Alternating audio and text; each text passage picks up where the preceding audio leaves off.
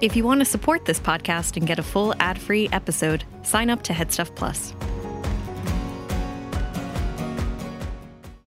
This episode is brought to you by Shopify. Whether you're selling a little or a lot, Shopify helps you do your thing, however you cha-ching. From the launch your online shop stage, all the way to the we just hit 1 million orders stage. No matter what stage you're in, Shopify's there to help you grow. Sign up for a $1 per month trial period at shopify.com/special offer, all lowercase. That's shopify.com/special offer.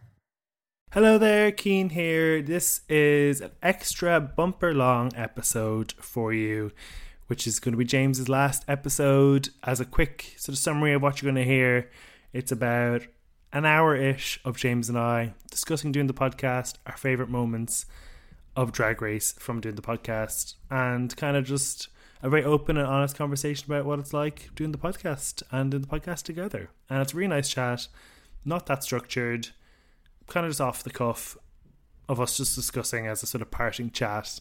And then the second half of the episode is going to be the audio of the first podcast we ever did together. I'll let you listen to the episode for a better explainer, but that's basically it. So that's why it's 2 hours. It's pretty close to Christmas now, so you can basically dip in and dip out of it over the Christmas season. And look forward to a whole new era of Sissy That Pod in the new year. But for now, enjoy and happy Christmas.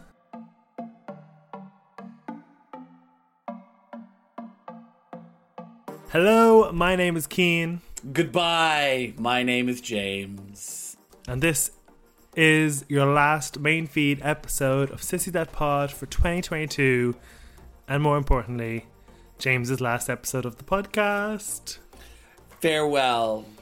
Podding has been such sweet fun. I've been working on some podcast farewell jokes. Okay. They aren't working out very well for you, as you can hear. Pod only knows when we'll meet again. Podding is such sweet sorrow. What's that a pun of? Well, they're both Shakespeare quotes, according to the 10 best farewell lines thing that I googled earlier. Could you, Auf Wieder Pod? Is that one? Auf Wieder Pod, I like that one. Yeah.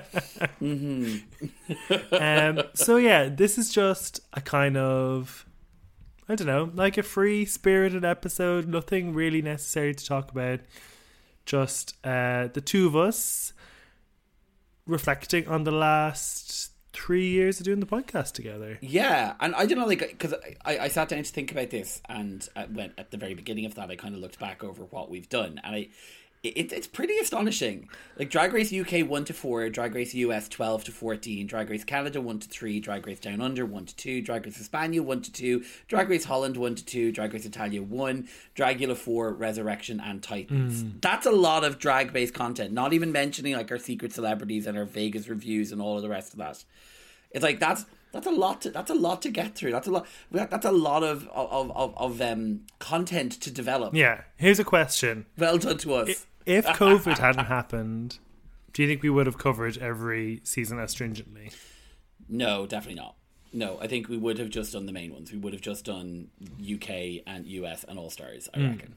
Yeah, I don't know. I feel like that would have been. I don't know. Part of me thinks we might. Well, I could think actually if we were trying to do it in person every week, which we were doing until we moved to Zoom because of the pandemic, there's no way we could have been able to manage that. We would have been in and out of the Headstuff studio no idea. Oh my god! Nothing. Banging the door down. They would have been sick of us and locking us out rather than locking locking guys, us in. we've got other podcasts that need to be recording here. Get out. Yeah, no, it's definitely straight, but a lot to be proud of. There's a lot of episodes. I mean, we worked really hard for 3 years to cover as much as we did. Yeah, no, and I mean, also it was just really fun, because even thinking about we're going to go through a few questions and stuff about the show over as well, but going back and deep diving into it, you do forget, you get, once you move on to the next one or move on to the next series, you kind of can forget a lot of the magic that belongs in some of the series when you're covering them or when you're thinking about it or watching them. So going back and kind of looking over all of those things, I really was reintroduced to some moments from those previous seasons. So I was like, oh my god, that was so good. Or like I actually like those things that I now have in my everyday parlance, everyday utterances that come from like cast songs from season 13 or like, you know, Drag Race Canada stuff. So it's like, you know, like these things leave a lasting impression and you actually forget how good they were when you're just constantly moving on to the next one. So I was delighted to have a moment to kind of go back through the annals of time. Explore the annals of time. Penetrating the annals of Sissy.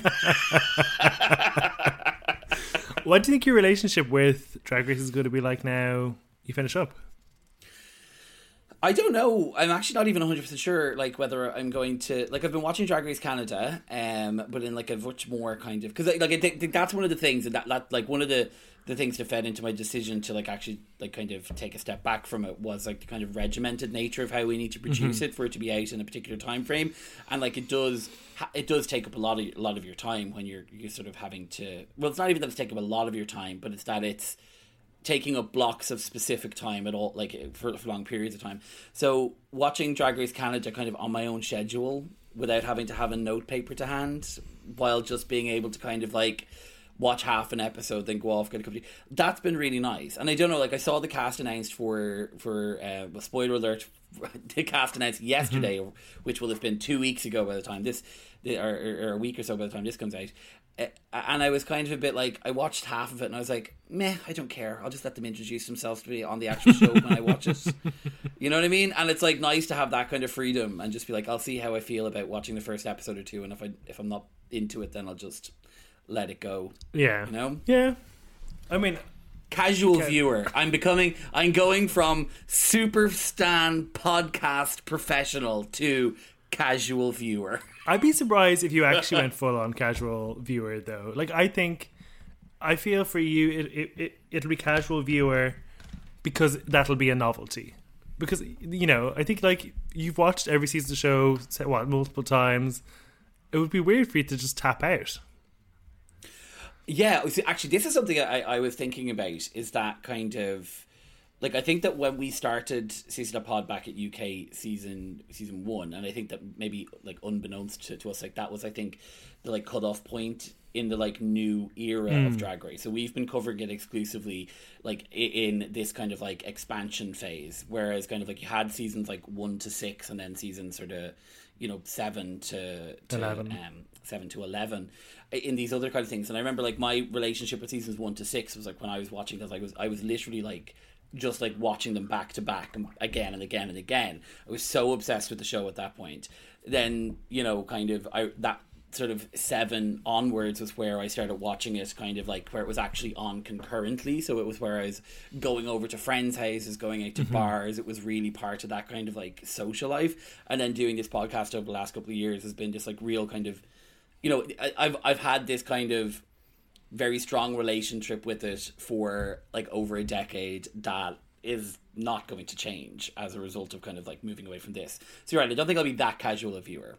I'll be casual about when I watch it rather than about if I'm watching it. I think you'll watch it all, but you might like allow 2 or 3 to build up. And I won't watch Italian. No question about that.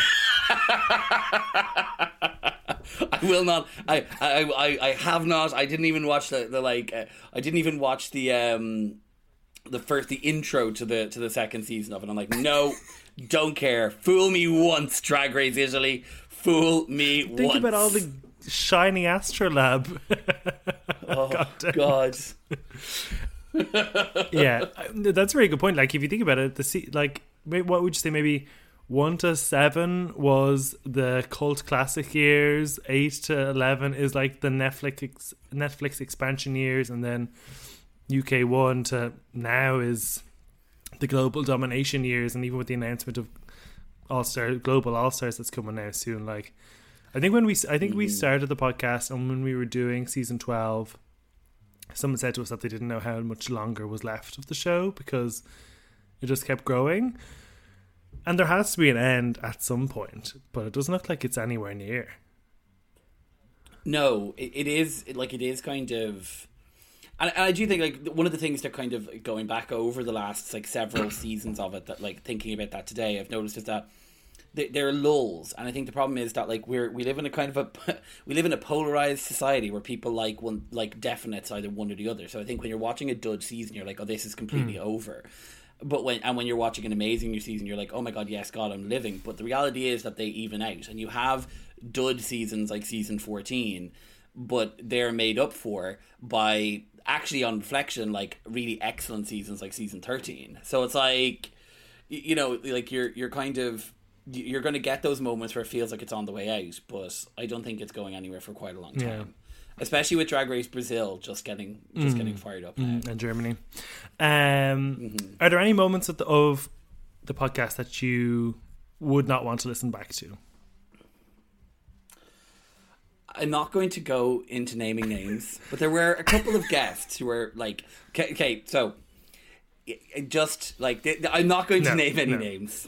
No, but I am going to say that we've been very, very lucky in that the vast, I would say 99% of the guests that we've got to come on have been funny, engaging, interesting, and excited to speak to us, and like have watched the episode. There was one case where someone hadn't watched the episode, was making it up, but I can't remember who that is. We'll discuss later on, but go on. Yeah, but then we guess you do sometimes get guests who kind of haven't understood what the show is about, are very kind of monosyllabic, or kind of very sort of like, sort of the sort of people who should have known to be like, this isn't my gig, so I'm going to turn it down. But also, there are also people we should have known not to ask. We take some ownership in that too. We do take some ownership, but there's people sometimes where you think like, oh, that could be interesting or that could be exciting, and then you have them on and it's like, oh, actually, yes, God, girl, give us nothing. Like it, Yeah, that's true. One thing that I think of, and like, I guess we haven't really spoken about this too much, but in 2020 I lost my sister, and I spoke about it on the podcast. And I kind of just let you do this episode explaining it.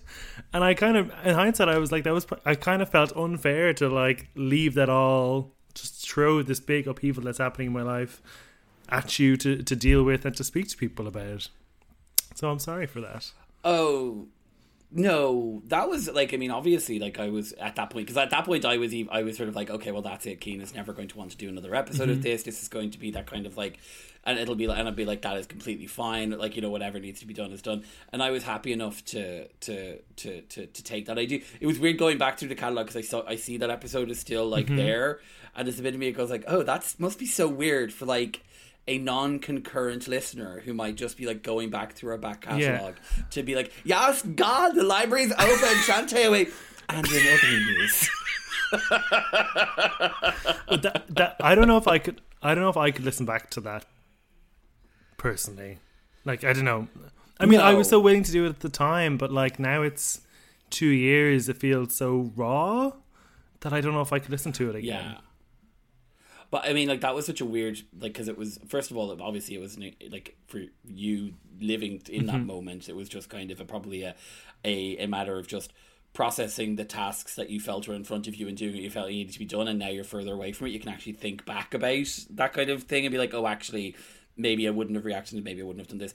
And the other thing was, like, that was such early days of COVID, and it was such like a weird time where like everything felt out of place and out of kilter, and like everyone felt like they were making kind of decisions that were like, I don't know what the fuck is happening or what I'm meant to be doing here in life, but okay, let's give it a go. And like, I don't regret the decision. Like, I know in my headspace I was like, my sister's death was because of her mental health. My mental health is such a stigma, and I don't want to hide from it, and I didn't want to be sitting there being like, oh, Keane has family issues, which I absolutely definitely could have. I was like, I didn't want to hide away from it. But like in that moment, I think it would take a lot for me to go back and open up listening to myself in that moment, Yeah, completely. And I suppose that was like such a raw moment. Whereas like kind of like, was it last year you had that chat with Brian Dowling on the Death Becomes Him podcast with Brian Dowling. And at that point you had processed it enough to be able to kind of like understand your own experience, where at that point it was so raw. At the very beginning of the kind of second phase of 60 Pod, because we'd done the UK one, and then we were kind of like coming back for All Stars 12, and then the the pandemic hit, and kind of in that moment of just flux and not knowing what's going on. It was such a it was a strange kind of period of time. Yeah, 100%. Now, one thing I do remember was like everyone who listened to the podcast being so nice and kind and being so supportive, and it's something that, you know, no matter how many people listen, because, you know, it gradually grows and grows over time, fortunately, you still don't really feel like anyone's listening. Like, I still feel like I'm coming on just to chat with you and a friend, and you know, and a third person about Drag Race, and then I just see numbers on a screen, and I feel like even doing Canada versus the world now, it kind of feels a bit strange because now I'm just having those conversations on my own, and I always forget that there's people who listen, and until like I see them interact with us, which I always appreciate. Yeah. No, that's exactly right. Like it is so bizarre because you feel like you put these things out into the world and like nobody kind of hears them or whatever. Like, and it is when you get messages from people, or like, you know, if you're kind of out in the George and someone comes over and it's like, oh my god, you're the person who does that show. Oh, I love it. Or like, and I was actually where I was recently. I was at a ABBA tribute night in, I can't remember what the name of the place is in Stephen's Green, and the like person who was like serving us drinks was like, oh, you're the guy, you host Sissy That Pod, and then he was like telling me about how it had like really gotten him through like the early stages of COVID, because he had been like not working, and he was, you know, kind of, you know, he wasn't kind of able to do anything, but like having kind of like how listening to podcasts and shows like ours had given him that, and it's like that's a really nice tangible feeling of like, oh, it is making a difference. Or if not a difference being made, it is like actually being heard by someone. Yeah, well, the fact that however many people choose to spend an hour of their busy week just listening to us talk about something, you know, it's something that's kind of hard to get your head around. And I know I had my first time, somebody who you know, sort of recognized me from doing the podcast. I was at a festival, and he came up to me, and I was just I was so awkward because I just never had that interaction before. And then I felt, I was like, oh, was I just an arsehole there? Like, I didn't say anything rude, but I just hadn't been in that situation where somebody knew a lot about me and I didn't know anything about them. Like, I should have been like, you know, what's your name? Where are you from? Would you like an autograph? Sorry, I'm out of signed photos at the moment. I left them at home. Catch me next time. But since then, I got much better. And if you listen to this and you ever want to reach out for whatever reason, you know, if you see us or online or whatever, or maybe James is going to go into seclusion now. He's finished the podcast, but it's always appreciated. I think I speak for him as well when I say that. Yeah, if you ever want to tell me that I'm your favourite host, you can. If you want to bribe me to come back, that's completely fine. Let's talk. I'll be more than happy to do that. To welcome. If I see you set up a GoFundMe to join the show again, I'm gonna have to report you to revenue. If you can get me to 10 grand, I'll join Sissy That Pod again. Okay, let's talk about the actual drag content we've discussed over the last 3 and a bit years. So let's just go from season 1 of UK all the way up to season Canada vs. the World. Your favourite Snatch Game performance that we've witnessed. So, oh my god! I mean, I don't have a single answer for any of these questions. When you ask me to think about them, like there is lots for many of them. So I think that undoubtedly, I think kind of the best Snatch Game performance you've seen over the last couple of years and in the entire series was definitely Jinx's Judy Garland. Like that was like a masterclass. But like in terms of kind of when we were covering the show and like people who really surprised me and where I was like, oh my god, like this is so funny, and I found myself just like absolutely people who like just really like blew it out of the park. I think Gottmik's Paris Hilton as well is up there because it was so intelligent and so funny, and I just remember watching that and being excited to come and talk about it because actually like the season 13, like I think the US season 13 Snatch Game, you actually forget how strong it was. Like it had Rosé's Mary Queen of Scots and Denali doing Jonathan Van Ness, and it was like these like really powerhouse performances, and I just think that there was something about what Gottmik did as Paris Hilton that was just so special because it was sort of like it was an example of kind of taking a character who has been, or a person who has been sort of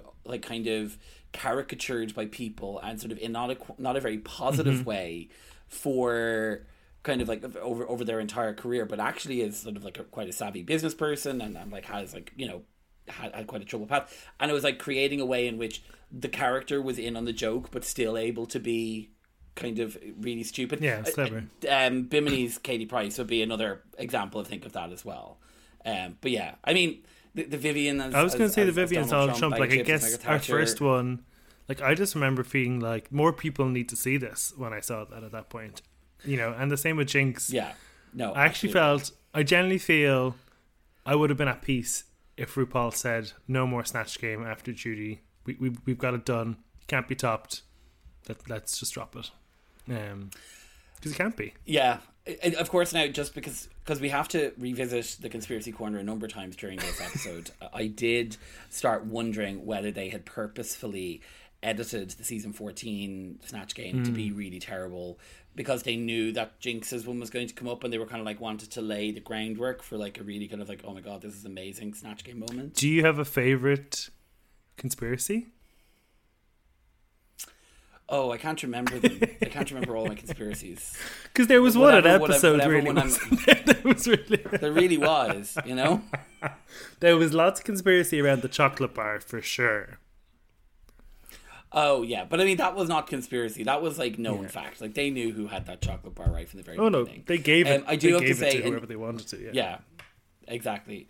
Anita Wiglet's Queen from Down Under, because Down Under doesn't feature much in the conversation about the like great moments of Drag Race over the last couple of years, but that, I think, Anita Wiglet's Queen was really, really funny, and it sort of it was what left a lasting impression from her of like, oh, I'd love to see more. And then her coming back to Versus the World, there was just a sense of like this is a queen who, I don't know, it was just like, I wanted more from this queen. I thought that promised more, and her exit and Down Under left you really thinking, oh, she's going to be fantastic, but you just felt so I don't know, insecure throughout Canada Versus the World. Yeah, unfortunately. So best individual look, so I'm talking about just one single runway look by anybody, people we covered on the show.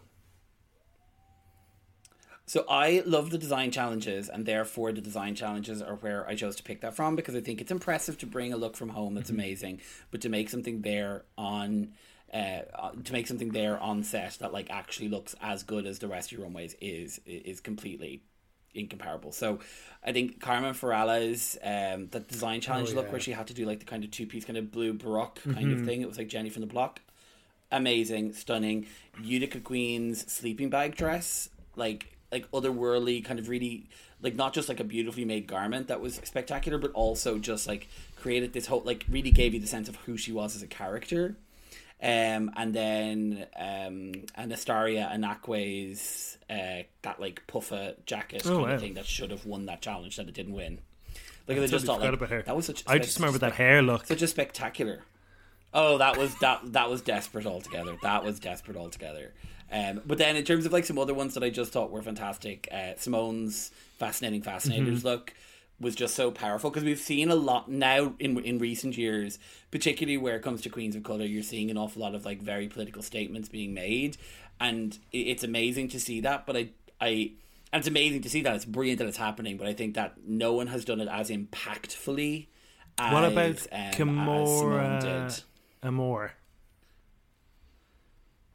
I thought that hers was fantastic as well, but I suppose if you're like as an actual, I suppose, as a statement, her look was more artistic, her performance, or her presentation was, whereas I think that for Simone, there was like the simplicity and the beauty of the like the white fabric walking down, and then it was just like the turnaround, and it just sort of like brought it all in. I thought that was like absolutely gorgeous.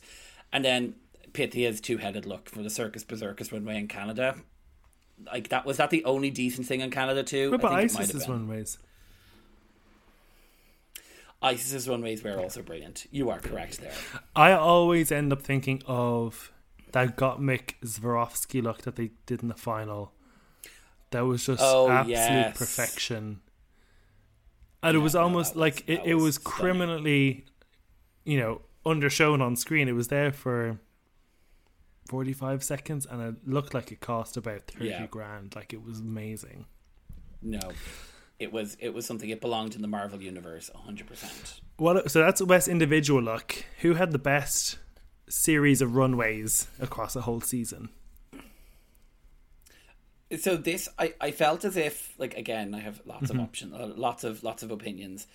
I think that Crystal Versace is someone who I think I remember like as a winner of the series. I think that when you think of her as a winner, you kind of question like, oh, like, how did that manage to happen? As you remember from the live show, people were kind of a bit shocked by it. But then if you actually look at her runways back over the course of the whole season, there was so much stunning stuff. She had this, her Baby Spice look was so intricate, updated, beautiful. Her Cruella look was gorgeous. But then I think Raja on All Star 7 was someone who just really was like, I've made a name for myself as someone who judges the fashion on this runway. I need to try and kill it every week, and I loved everything she wore.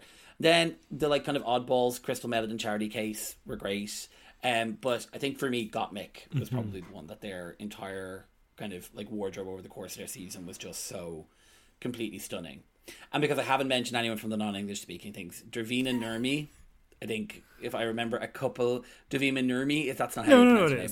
But anyway, I just like her looks where the ones that we saw were just like, they were always kind of like dominatrixy and sort of, you know, had this kind of like strength and vibe, but like I thought that she was stunning as well. Carmen had a better runways for me now than Davina probably in all, but I know you've already mentioned her. Yeah, I would agree. I think it's going to be tough to have more, like, to beat more fierce fashion queens than Simone and Gottmik, and we got them both in one season. Yeah, absolutely. Yeah, because I'd actually forgotten about Simone. Like, Simone's looks across the season were so fantastic. Like that, like Big Bad Wolf one that she had was amazing. Yeah, and like the trains. Yeah, I mean, God, the like, do rag, so many, and the boxer one. Yeah, that was just. Yeah, I mean, God, I forgot about her. Yeah. Best talking head. I gave this to Talking Heads, exactly.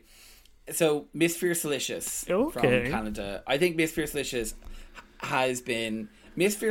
I think is the best Drag Race contestant that we've had in a very long time. Like, she needs to be on Global All Stars in an instant. Heidi in Closet, absolutely. I think Ginger Minj added a huge amount to the All Stars one, and then Candy Muse, but also Priyanka, I think, from Canada one. I just remember kind of, she just Priyanka and Lemon together as kind of a double act, just narrated the first season of Canada in such an expert way and with such like wit and charm that I think it like elevated the whole competition.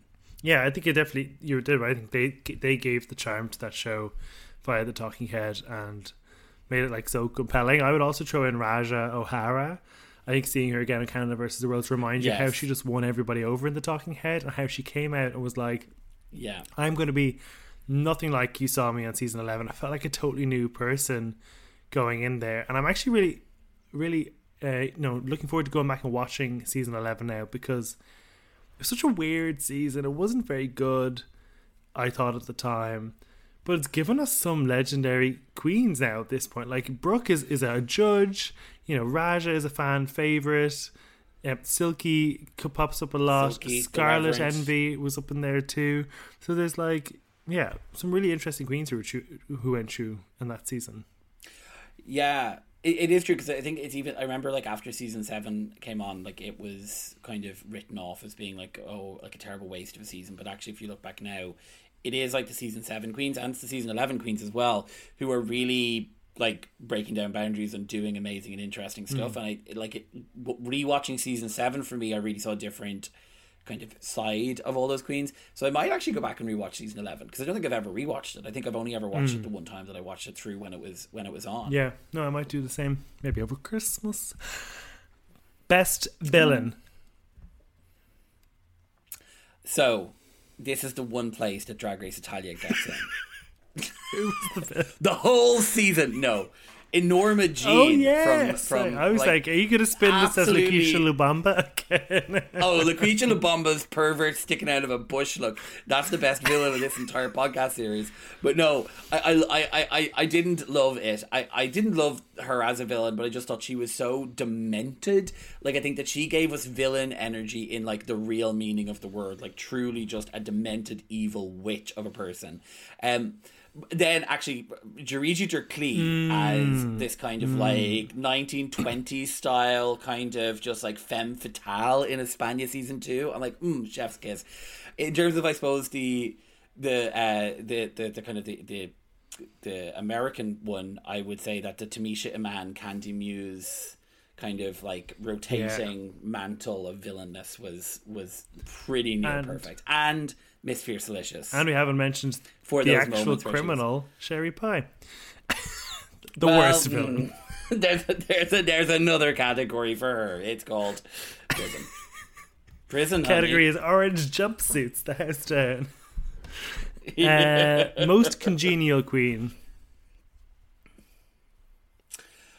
I struggled to this one more than lots of the other ones. Like I Danny Beard, I think, just because I think that Danny Beard is amazing and just like seems so lovely. And I was thinking back throughout their season when like they agreed with like no issues to like, oh, well, swap that role and kind of like, you know, helping Pixie out a good bit and like being really supportive.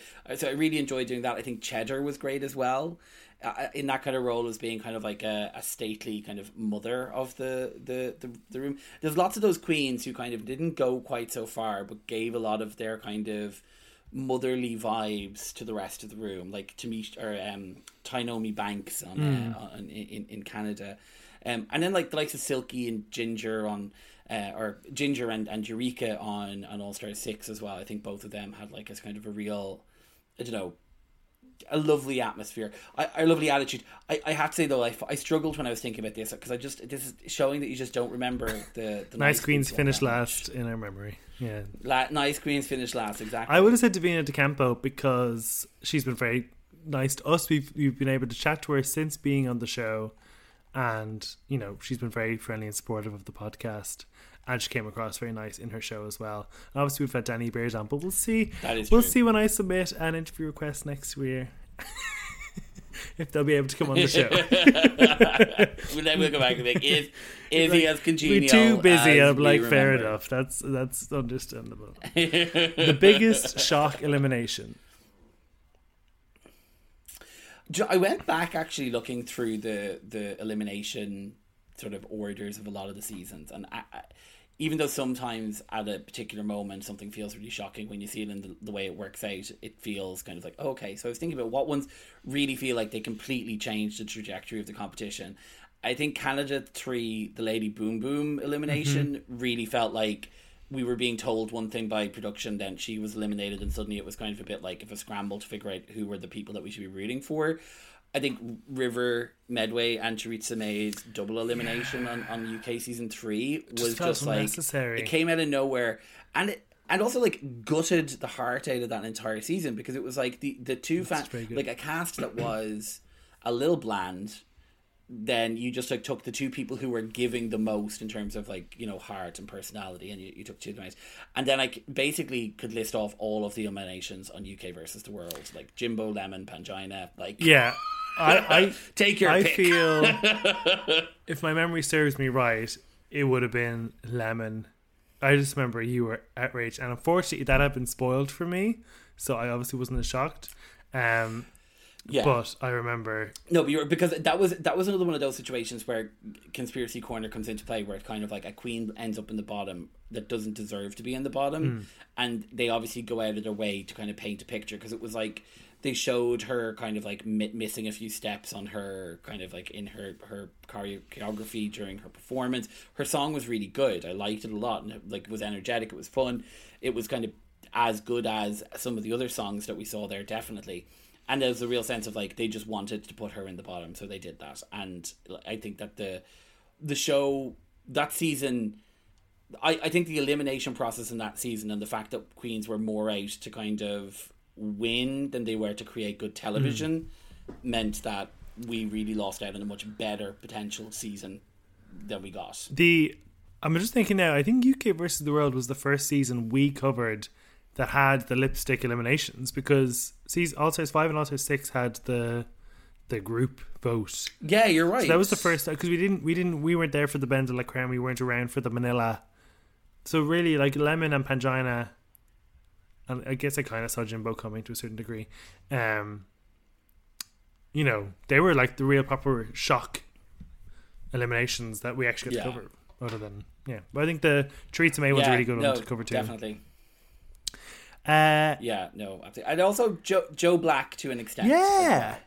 Joe Black going first. I think that was on season 2. Now, in the grand scheme of season 2, I think it made sense because it actually was like a queen who didn't necessarily fit in with kind of where the competition was going. But I was very shocked by that. Though, of course, that did then give us the most iconic Drag Race moment in UK and potentially world history with the I don't want to see no fucking H&M. I do, like, speaking about that, though, like, that was some of those moments. I've got a list of some of my favourite moments coming up, but, like, that was one of those moments where, like, that's where I will miss the podcast, because I remember watching that and just thinking, I cannot wait to get onto Zoom with Cian to talk about what has just happened. The same with Jumpers Blonde's Snatch Game, you know. I was like, yes, I know. Thank God I have this outlet in my life, because I'm like foaming at the mouth. And I remember watching Drag Race before we did this podcast and seeing things happen and be like, has anyone seen it yet? No.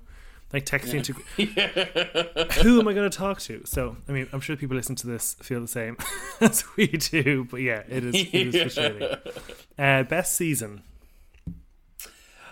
I think for me, there's a couple of them that I enjoyed for very different reasons. I think that UK2 is like a standout. Mm-hmm. I think that if it was actually UK2 and All Star 6, I think were both standouts for me. At UK2 in particular, I think because of the time it was on, just like it was in that moment in lockdown where kind of we'd been in it long enough that it just had kind of become normal, but you were so it was like a real highlight of the week to have the show on and to be able to come on and talk about it afterwards. Some weeks it may have been the only socializing I did.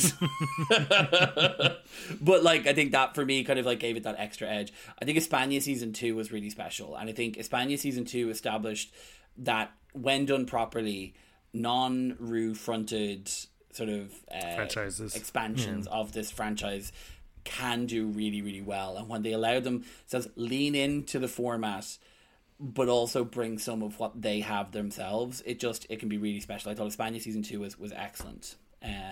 So All-Star 6, España 2 and UK 2 I think would be and All-Star 6 primarily for the winner. Just like there was something so satisfying about that redemption arc, particularly being because you were a ginger. You were a prodigy, because I was going to say, did the winner not take it to detract from All-Star 6 for you?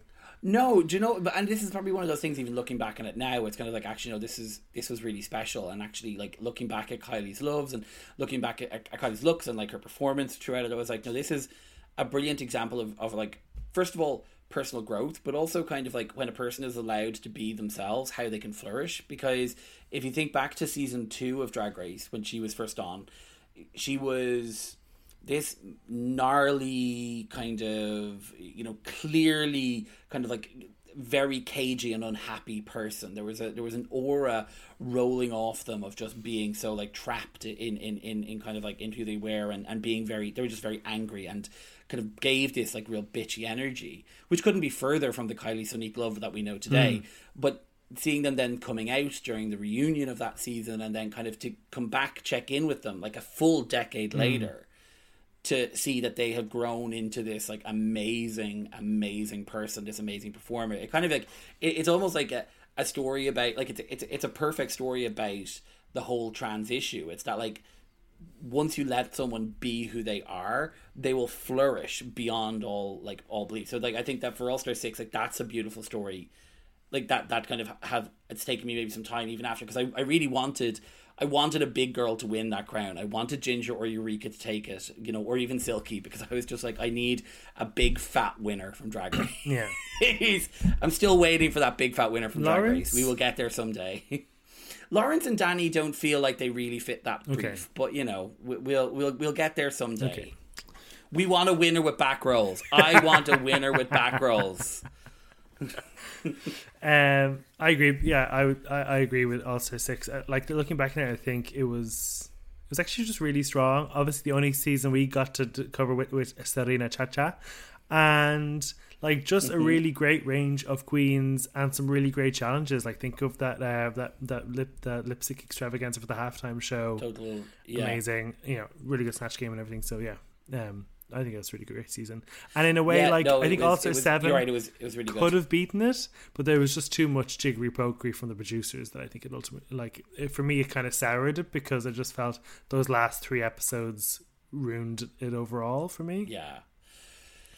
Yeah, I'd agree with you, because I think like All Star 7 opened stronger than any series of Drag Race has ever opened, and then like by the end of it you could kind of see the writing was on the wall, and I think that, like, you know, and those, I think actually you only referred to this in your conversation with Pixie Polite, but those lip sync for the crown sort of formats can never be even or fair, because they will always favor a person for whom lip syncing is the thing they do. So if you want to do a sort of a Queen of Queens competition where you're having sort of like the best of the best from every facet of drag, you can't then measure them all against this one skill that not everyone excels at. You need to give them a way of kind of like expressing their version of drag. Drag is subjective. It is. Art is subjective. Drag is art and art is subjective. 100%. So that's the best season. What is the best franchise? You know, what's been the most consistent franchise? España. You think is España? The best franchise. Interesting. I think España is the best franchise. Yeah, I think definitely. Like, I think that like they have, like, they got the judging panel right. The Javis are amazing. Whatever name, Penelope. Anna Loking. Anna Loking. Penelope, what's her face? Anna Loking, whatever it is. I was just thinking Penelope Cruz, but you know. Fair enough.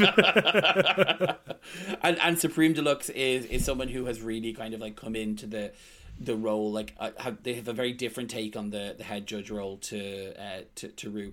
The casting of the queens has been fantastic. The cultural exchange has been brilliant. Yeah.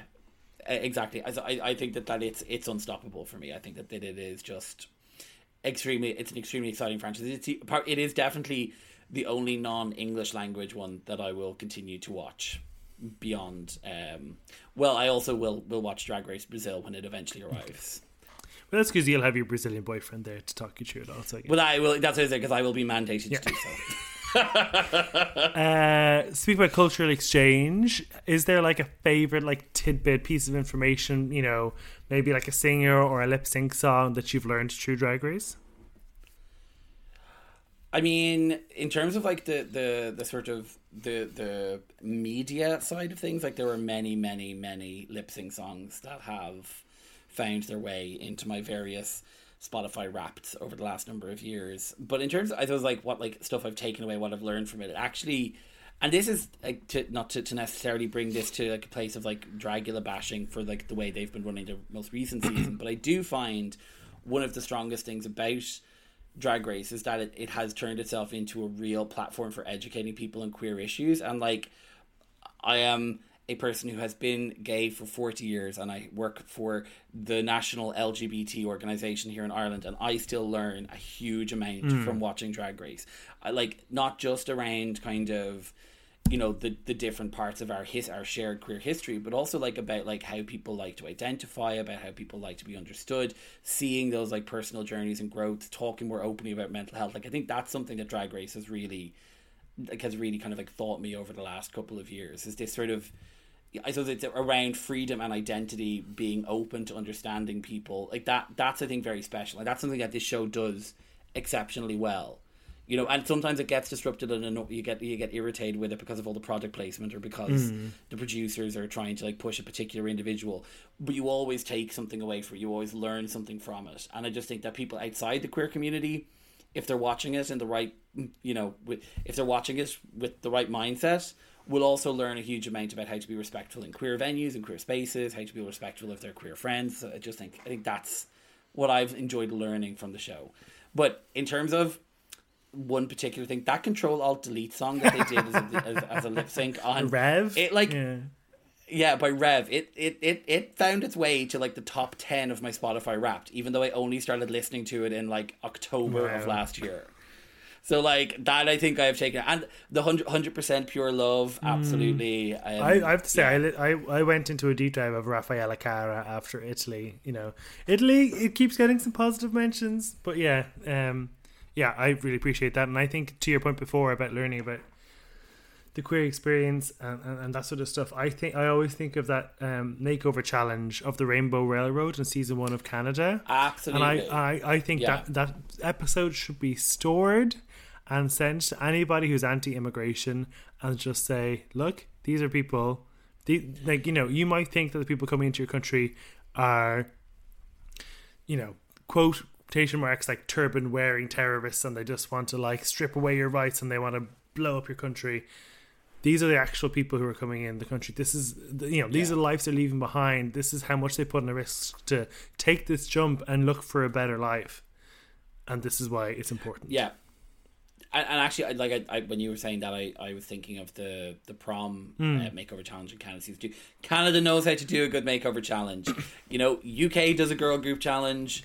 Canada does its makeover challenge. It's social issues challenge, you know. Yeah.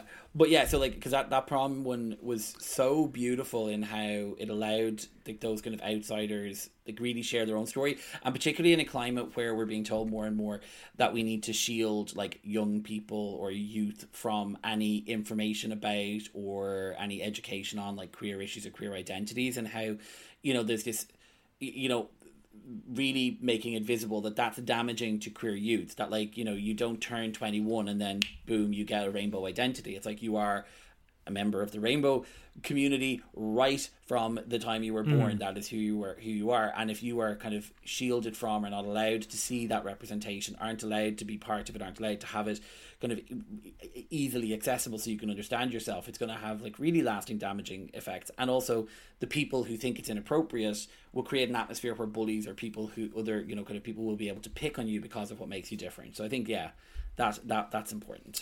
So that's Drag Race. Let's talk about the podcast for a bit. Do you have like a favorite season of Sissy That Pod that we did? So I think it's UK too. Like I think there are so many, like, yeah, I think season 13 and UK 2, we did the two of them kind of in tandem, and I think that period of time of doing it was really quite, like, that was, or was it season 13? Yeah, it was season 13. Was it? No, it wasn't. Yes, it was. Was it season 13? Well, I don't know which one you're talking about. We did that in tandem with UK 2, yes. That's what I was going to say. I was trying to remember that. But yeah, the two of those together, I think just, like, that was a period of time where I kind of felt like I was so invested in the podcast. We were just kind of like really hearing lots from like people who were like listening, getting lots of lovely feedback. There was just a real sense of like excitement around it. And I think that for me, I just will remember doing that and like building up to, like, we did the finale, the live final for UK season 2, live Zoom final for UK season 2. And I just remember that being such a lovely event, kind of, with like, I can't remember how many people came along to it, but like I was surprised by how many people came along to it, to just like watch along and listen to us, and like kind of all that participation and stuff, and like even like seeing people like sharing like on their Instagram or whatever and in their stories, like tagging us, like, oh, just like tuning in there. It was just, that was a lovely season. It was very special, and I think it was helped by the fact that the actual series itself was just so perfect. And like, yeah, I'd say season 2 of UK, and then season 13 of UK or of US as well.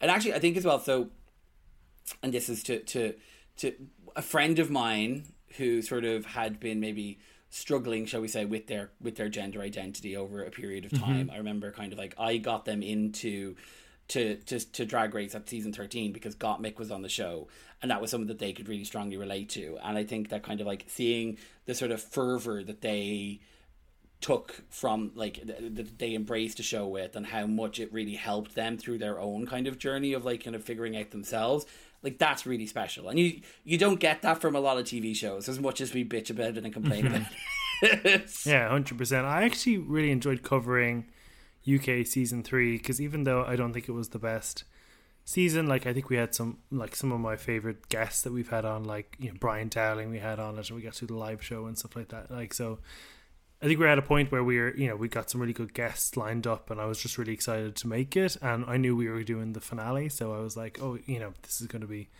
an exciting conclusion. The live finale we did, like in-person live finale and Head Stuff last year was brilliant. And then going to the pub afterwards and having a few drinks with like the people who come along, like, that was such a lovely night.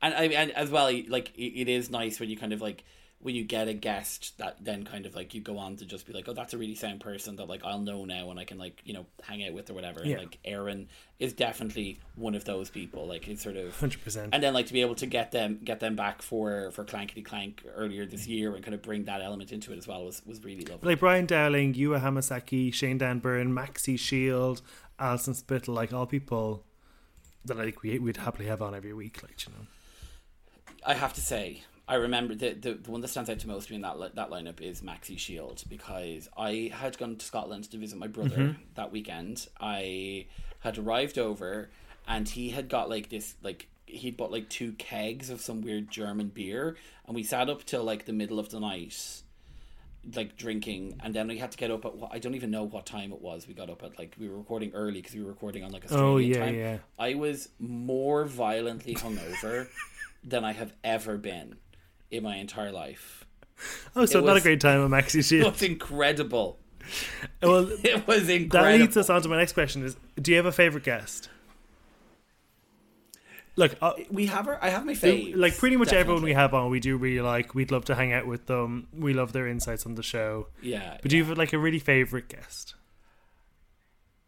I think Flo and Joan are probably my number one, because it's just like they were. And also just like I like the kind of way that they came about them being on the show. Like I saw this like random lockdown video that they made that I thought was really funny, and I just like really became obsessed with like their little YouTube videos. And then I was like, we need to try and get these people on. We need to try. And then they actually came on and they were so funny and so into it and tuned in and so lovely. And then the episode that they covered, because I still remember, like, it was the Blair St. Clair wore this like horrible outfit with these like really long like brown trousers, and like we went off on this weird tangent talking about how it looked like she'd been dipped in a steam tank, and it was just like a really kind of funny conversation, and I really enjoyed that. And then like every time we had them back, or when we've had them back since, it was always just like that same kind of fun energy with them. So I definitely say them. But I also like, I don't know, there's lots of like amazing Irish kind of people that we've had on, like Kaylee MUA is fantastic. I loved every time we could get to have, like, I know Fionnuala Jones kind of like dipped in and out of Drag Race, so like we'd only have her on like once or twice, but I always loved her chats. Connor Bean was also always very good. Lisa McSharry was great. Like we have had so many really fun people on the show, and it's just been so great to have people come in with that like real positive fun energy and wanted to talk about it. So everyone gets a legendary legend star from James, except that one person I referred to earlier who hadn't watched the episode. And then finally, do you have a favourite moment doing the podcast? Oh, so when you sent me the list and this favourite moment thing, I was like, oh, my favourite moments of the show overall. So I have those listed out. We can talk about that in a minute. But I think that like the one thing that I keep thinking back to, like my favourite kind of moment was when we had Bunny on for the episode, Miss Bunny O'Hare on for the second episode, and she was doing this impression of the Vivian, and of doing the Vivian being like, whose gorgeous bin bag is this? And who's put 50p in Cheryl? And I was like, I just thought that was like, I just remember really laughing at that and really enjoying it. And in that moment, kind of think like, oh, this is really fun. I'm like, this is something really, I'm glad that I'm doing this. Yeah, I think that one always stands out to me. It's one of those callback moments I always have. Yeah, like there was definitely this real sort of raw excitement, I think, at the start, because we were with another network and we would record in town and we'd give up our Thursday evenings and we'd watch with the guests. And then like I always remember leaving that studio, and I was like, a Thursday night in town was always really busy, and people, there was throngs of people around, and there was Drop Dead Twice who doing the viewing party around the corner, and I just sort of felt like there was just like a real live energy around the place. Now a lot of people just do podcasts over Zoom, and it's definitely very convenient. But there was something, I don't know, really sort of exciting about that time as well. Yeah, no, there definitely was. There definitely was, and I think that like I've really enjoyed every time, more or less every time, when we've got to record in Head Stuff over the last like couple of years since we moved on to move to with them. You know, there is something really special about actually being in the studio with the people that you're going to record with. It does kind of just like add this extra level to it, even if it is not the most convenient thing in the world. Do you want to shout out some of those moments you prepared? The favorite moments you've covered on the show? Yeah, and this is like a lot of these come from what I realized is actually that the cast songs on Drag Race have just like left an indelible mark on my psyche. Okay. Some of the lines that like live on forever, like I'm a gay ass bitch, I'm Joey J, filler queen, plot twist, I came to slay, Kiki wanna kai kai, Scarlet no looks a rabobo, Tamisha the man is coming for you. I mean, you know, I think that like that was, you know, some of those lines have just like they live in my life. The like the probably one of my most I will say it, my most rewatched Drag Race clip from the last many years is the Priyanka versus Kiara I drove all night. Really? I remember just it, but it's literally like, and this is like the campus thing ever, but it's literally for that one moment where Priyanka walks to the back of the stage and does this dramatic turn and like strides, and I was like, it was like literally like the rest of the lip sync is great, but it's just that moment. It's like, oh yeah, bitch. Because yeah. for my most rewatched Drag Race moment is Monet Exchange and Valentina lip syncing to Into You in All Stars 4. Yeah, I love that bit. And when you know, it's the chorus, the final chorus, and Valentina's just like spinning around, people are screaming. Yeah, I don't know. I just love it. All right, yeah. So that's pretty much it then. I think it's time to say our goodbyes. This episode is going to end though. We've unearthed some audio from the past, found footage, like the Blair Witch Project. I mean, when you listen to the audio quality, so not far off. So in 2018, I was doing a music podcast with my friend Sarah called Selected, and we would do this bit on the show where we would get a guest in and we'd let them choose 6 songs to share with us. We called it 6-song selection, and we just see where the music took us, and we'd ask the person about their lives. And one of the people we had on was James, who heard us interview Victoria's Secret, I think, and, you know, volunteered right. yourself. And as an up-and-coming podcaster, I was like, we need to reach out to these fellow up-and-coming podcasters. And you came to my apartment in Clontarf. I remember you felt you were lost, I think. I think you called me from outside being like, is this the right place? Yes, I think that is correct. Yeah, I was very confident until I think I got there, when I was like, what if I'm not in the right place? Yeah. But yeah. So we did it. We had a lovely conversation. It was a cold, dark evening. I spilled all of my secrets. Yes. Not really. We stayed in contact. Sarah and I then came on the Big Gay Bucket List. And then the podcast came about basically because we were in contact. We were doing kind of bits of podcast stuff for each other, and you had the idea of, let's have a podcast that's ready to go when Drag Race UK launches, and here we are. Exactly, I know, and I still remember at that time you were like, I don't think I can commit to that. I'd be happy to like help you as kind of like an exec producer, or like whatever that would be. Like, this is not planned in 2019. Like I'm Darren Starr, and I was like, okay, right, well, I don't know who else I would be able to do it with, but then you softened your edges. I just had FOMO. I couldn't miss out on it. Yeah, 100%. And now the reins are being. I'm happy to exec produce from here on out, kid, if you want me to.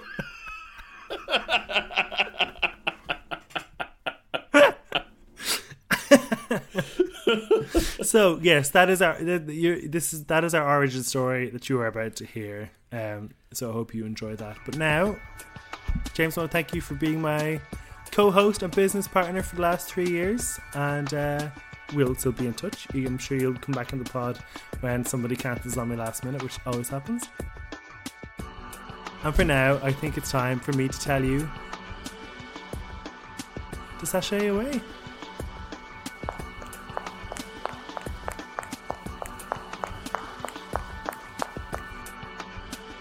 Well, like all the best conspiracy theorists, I got cancelled in the end.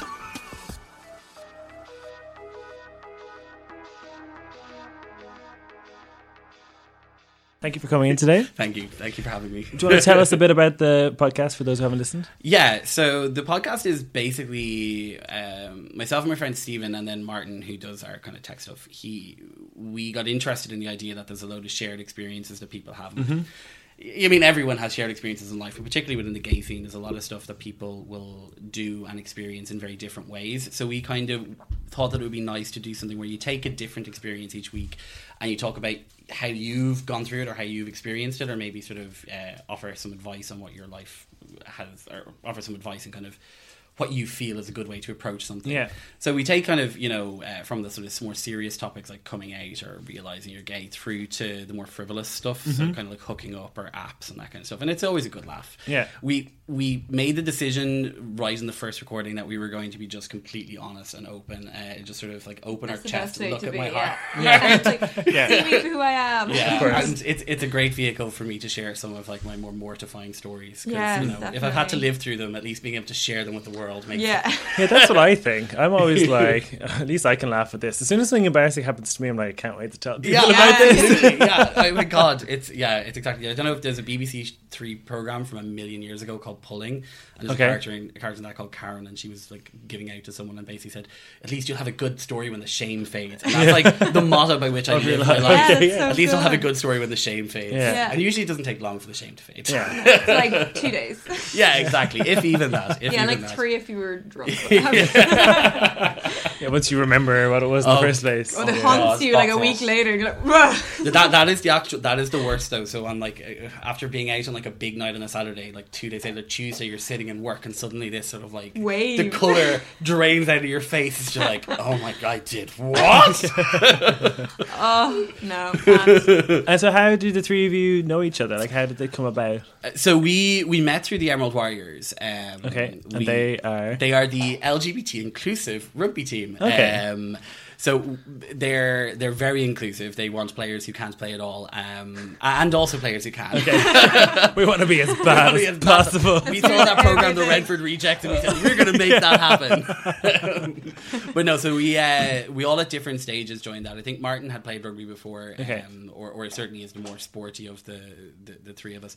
So when I got involved, when myself and Stephen kind of joined, the two of us realised that we don't really have that competitive edge that you Okay. need to be To play sports. to play sports, exactly. So Stephen stayed quite involved in the committee side of things and in the fundraising side of stuff, and then I've kind of just tacked on to the side, and whenever they want some kind of showboat to come out and drag, I'm like, hello. But yeah, we know each other through that, and it's been a great way to meet a lot of people. It's, Okay. yeah, fun to be And then how does it go from rugby to podcasting? So I think myself and Stephen, we are quite opposing characters, and Yeah. we like to debate and we like to kind of really talk things through. And I think it's quite funny because I have quite like a positive demeanor, and I'm sort of kind of light, and he's sort of more of a dark-sided type of person. So Martin, through being out with us, sort of saw the way we interacted and thought that it was quite interesting. And then separately to that, myself and Martin bonded extensively over our love of just podcasts. We listened to so many of them, and we were kind of like, oh, it'd be so much fun to do that. And he was like, yourself and Stephen have a really good chemistry. You should really like do something. So after we workshopped like different ideas for probably a year before we were like, eventually, let's just do this. Yeah. It might not be the best idea, but it's all we've got. Yeah. That's true. Fair enough. So cool, you've chosen some music for us today. I have. How did you decide on these 6 songs? So I looked back over my life to date and picked, Wow, this is I know this is really introspective deep. dig. Get ready. We're deep diving into my soul. Year 5. That's it. How long do we have? 3-4 hours. I should have brought tissues, actually. Yeah. Yeah, we'll need them. But so I look back over my life and picked songs that I, first off, songs that I listened to constantly. Songs that I listen to a lot, songs that like really I still listen to and I go back to a lot. And also songs that like I can really connect to a particular moment or really connect to a particular experience that I've had, and that either represents something kind of positive or something kind of negative for me. So that's how I wanted to do it, because I thought that that's the best way to make a more authentic list. No, absolutely. Yeah. So what's the first song? So the first song is Rebellion by the Arcade Fire. Rebellion, bracket, lies, by the Arcade Fire. And I chose that song because I remember, so I have been through a lot of phases, and at one point I was super into music. I'm sort of less so now, a bit less connected to it. But I remember back when I was in college when this album came out.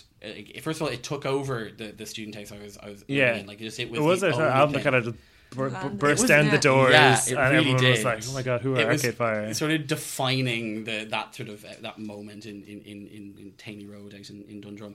But I remember going to see them at Electric Picnic. I think it was like 2005 or and that sounds about right. Yeah. It was just the most amazing live experience I've ever had in my entire life. I remember just feeling just so with the crowd, and like the energy in the room was unbelievable. Like it was just it was like nothing I'd ever experienced before. I'd been to like gigs before, whatever. That was just in that kind of like early phase of going to sort of big music festivals as well. And it sort of, I don't know. And was it like the wall of sound, or was it the collective singing? It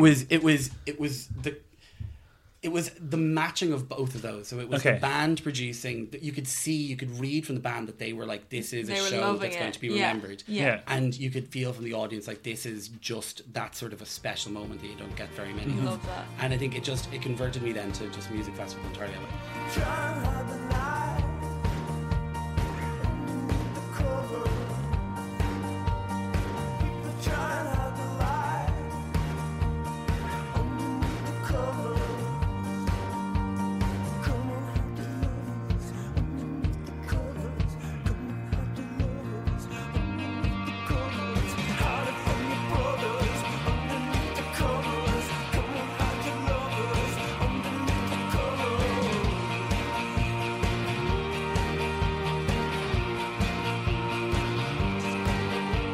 So you've been to Electric Picnic, you've been to Oxygen. Yeah. Any other festivals you want to tell us about? Yeah, so God, I've been to a couple of them.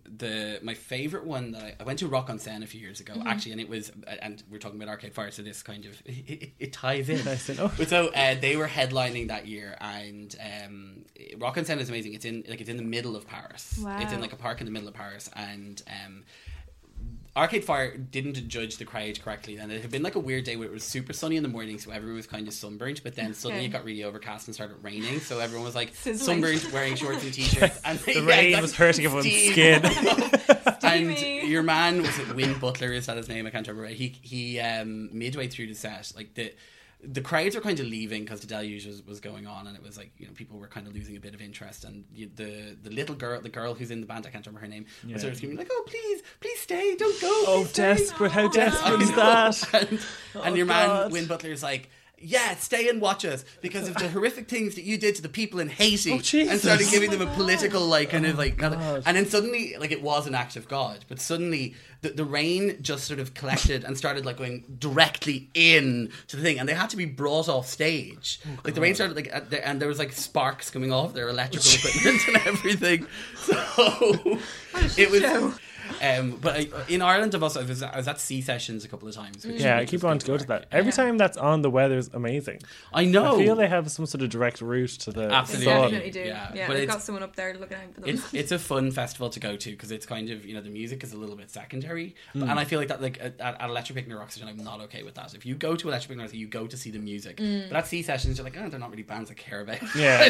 I'll go out in the piss. I'll go surfing. I don't feel the smaller ones. I don't feel guilty for sitting around as much. Yeah, definitely. Whereas in reality, we should feel more guilty because these are the like They need it. Yeah, the acts that really need that's support. true. That's true. Yeah. So you always go the luxury route, I suppose. You glam. Oh, you can, but I just feel like that's a cheating. holiday that you could leave Ireland for that. Exactly. Yeah. No, absolutely. And I don't know. I do love music festivals. I went back to Electric Picnic 2 or 3 years ago after a break of about a decade, and it brought me back to my youth. But I realised that I'm now too old for this. Okay. I need like a nice Airbnb, or perhaps even my own room in a hotel. Yeah, you know? my brother would be partial to kind of getting an Airbnb or even a B&B Yeah. in the local area. So then, like, one year he was working it, and it was 2 years ago, and it was a Saturday night, and it was pissing rain. Like, I'm talking that rain that just gets. Oh, I was at that one. Oh, it was God. I awful. left. This is terrible. This is like Princess James. I left that night. I left. I got You're down so there. close, like you want to ring your mum, like you want to ring someone who will look completely. after you. You're like, please Just come and get me. I've made a terrible mistake. But no, I remember that year. I went down there on the Friday. We arrived in kind of early in the day. We were getting ourselves all set up. I was like, this is going to be great fun. The Saturday, it rained all day. And by like 7 o'clock on the Saturday evening, I was just like, I don't care how much money I've spent on this experience. Fuck this. It's not worth it anymore. And I like stormed back, got my stuff, left my tent behind, and then just walked and got a bus. I think I walked for about like 2 hours before I finally got a bus back to Dublin. And everyone's like, where are you going? You're going the wrong way. I was like, no, I'm going my own way. And it's the right way. I had this very similar experience. I was working, so it was like 1 a.m. and all my mates were like texting me like, oh, when are you going to be off? And I was like, oh, I don't know. Like whenever they say I can be off. So anyway, we wrap up at about 1. And it was like, I was sopping. I was even wearing like a proper like North Face jacket that is made for this weather, and I was drenched. So I fumble back to we were in the arts. Yeah, I was like, we were in like the arts or the artist camp place because one of my friends was like doing some sort of talk or something. So she has like a peanut allergy or lentil allergy or something, and had eaten a lentil that day. So she was in Singular. Probably I think it may be one a single lentil. one lentil. She had cocooned herself in the tent, in the dry part of the tent, because the rest of the tent was like sopping. Flooded, it was pretty much flooded.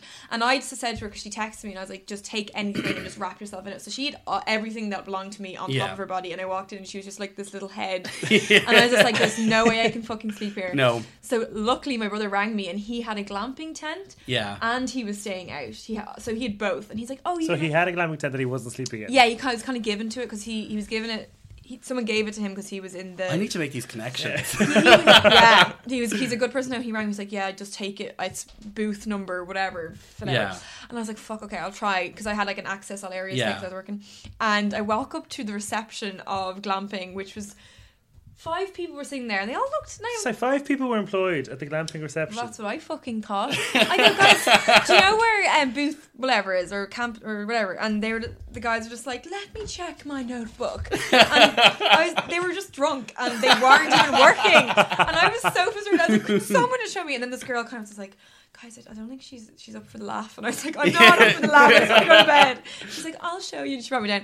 But after that experience of glamping, holy crap. It changed your life. Changed my life. Okay. A dairy milk tray, a table, a feather duvet. Sorry. Oh, like a milk box tray. of Sorry, milk tray. Yeah. Oh my with God. the bed. You've got double bed, feather duvet, and 2 pillows. Well, I'd have to stop now at the feather duvet because I'm asthmatic. Well, that's your. So that's own your you personal can problem. never I'm out. glamp. I'll take the milk tray and go. You could take the milk tray and sit in the corner and just rock. You would have expected hypoallergenic duvets. Yeah. I don't know. Toilets were amazing. There was even framed pictures above the loo. Oh my God. Of who? Of what? Like country scenes. I don't know why I assumed it would be of a person. The headliner. Oh, look, Dua Lipa. It was amazing though. Actually, so you worked at that. You always think that that's going to be a great way. You're like, oh, I'm going to get a sneaky ticket. No. It doesn't. It's not. It's awful. I worked at Oxygen a couple of years ago, many years ago, and I worked for this company that I don't know if they succeeded. I hope they did. I wish them well. I certainly didn't turn up for any of the shifts after the first one.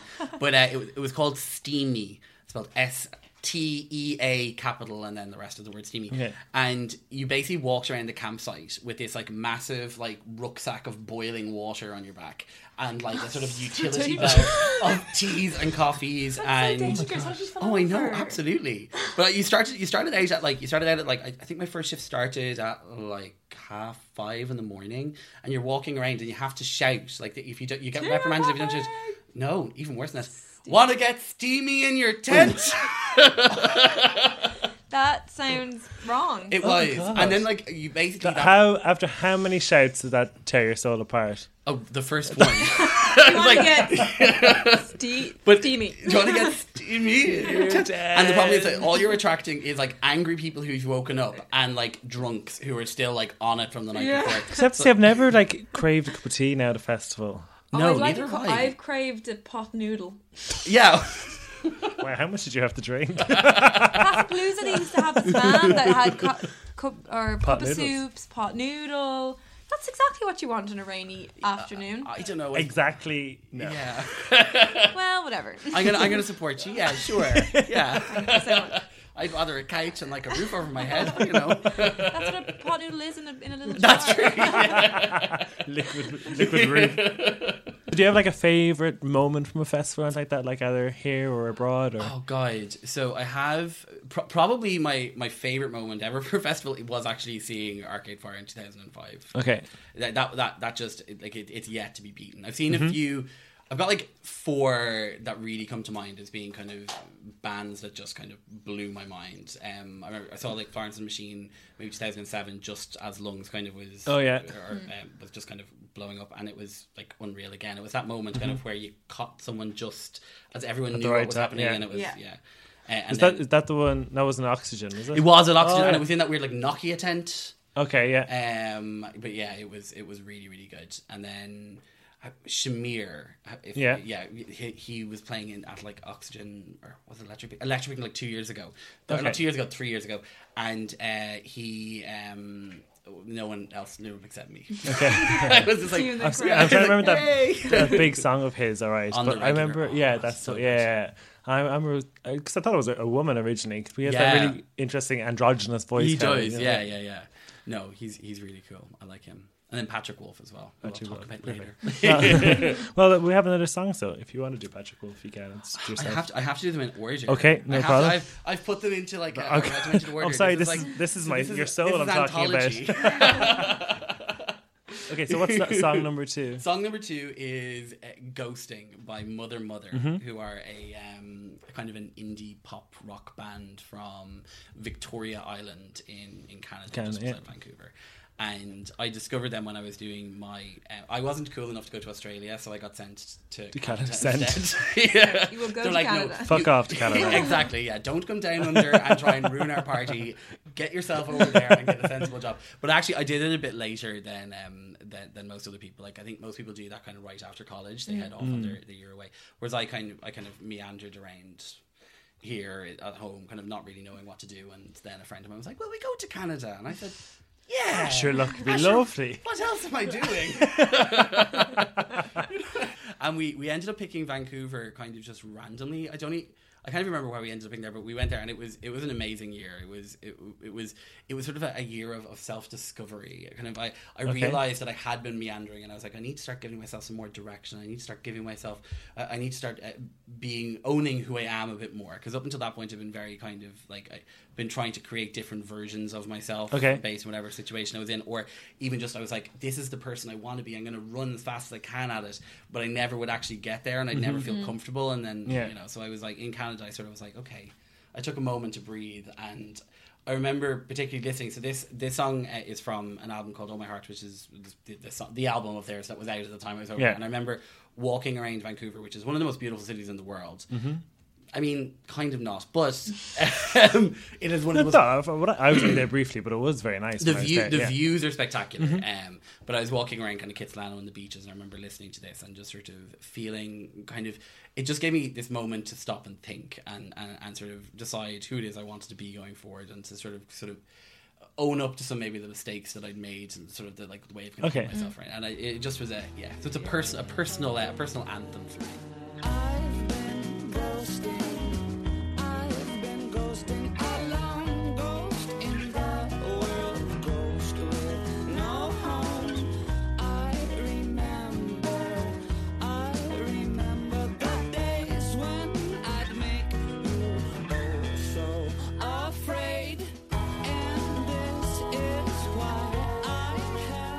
So in your podcast, you do your living for, coming for thing.